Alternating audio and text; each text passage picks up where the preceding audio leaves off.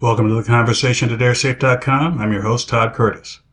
On January 15th, 2015, I had an interview with Newsmax television where we discussed the latest findings from the investigation into the crash of AirAsia flight QZ8501, including my response to an unofficial report of the last words said by the pilot. And speaking of travel, let's listen to David Molko on CNN with the very latest on the recovery efforts of that AirAsia flight 8501.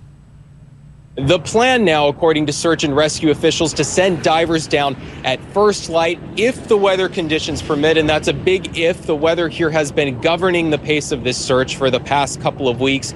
Divers will begin to pull out bodies, a very grim task, but a necessary one for the families who continue to wait for news of their loved ones. And as that sets the scene, let's call on Todd Curtis, aviation safety expert and president of AirSafe.com.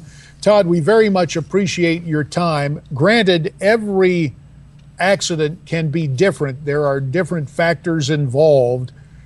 Did you anticipate an end like this one when this plane was reported missing? Well, unfortunately, in the first few hours, there was no reports of the airplane diverting to another field.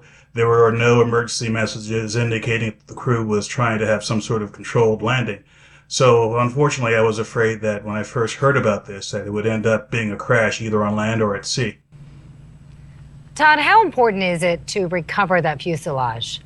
Depends on what the nature of the event was. Of course, they have both of the black boxes. They've already read out the flight data recorder, and they'll soon do that with a cockpit voice recorder. If it indicates that it is something that doesn't have to do with the aircraft, that is, for example, if it indicates there was a decision situation in the cockpit that led to the crash, then it may not be necessary to recover wreckage. But if it turns out there's some sort of mechanical or system failure, they may have to go to great lengths to get the wreckage from the bottom of the ocean. So, wreckage recovery is one thing. We understand, Todd, that those black boxes now have been recovered. How long do you think it will take for investigators to adequately analyze them and come up with the needed information? Depending on the nature of what went on with that flight, it could take up to several months or over a year to analyze the data from those black boxes, as well as other data. For example, the maintenance records of the aircraft, even the design records of the aircraft or the aircraft systems. Again, it depends on where the evidence takes them. This could be a fairly quick investigation, taking on the order of several weeks, or a very long investigation, taking over a year.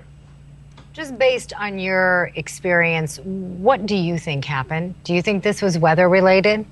It's more likely that it's a weather and decision-related issue than it may be a system-related issue.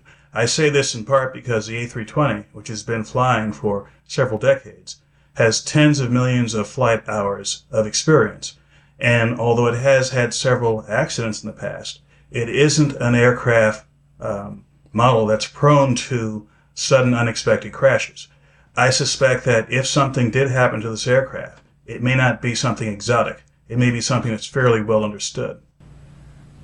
Todd, I believe one of the websites, Gateway Pundit, had a blog entry yesterday claiming that the last words heard from the pilot were Allahu Akbar.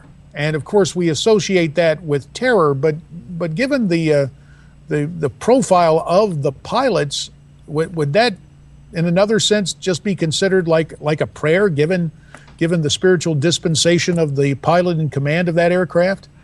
Well, given that fact about the pilot, it's not surprising.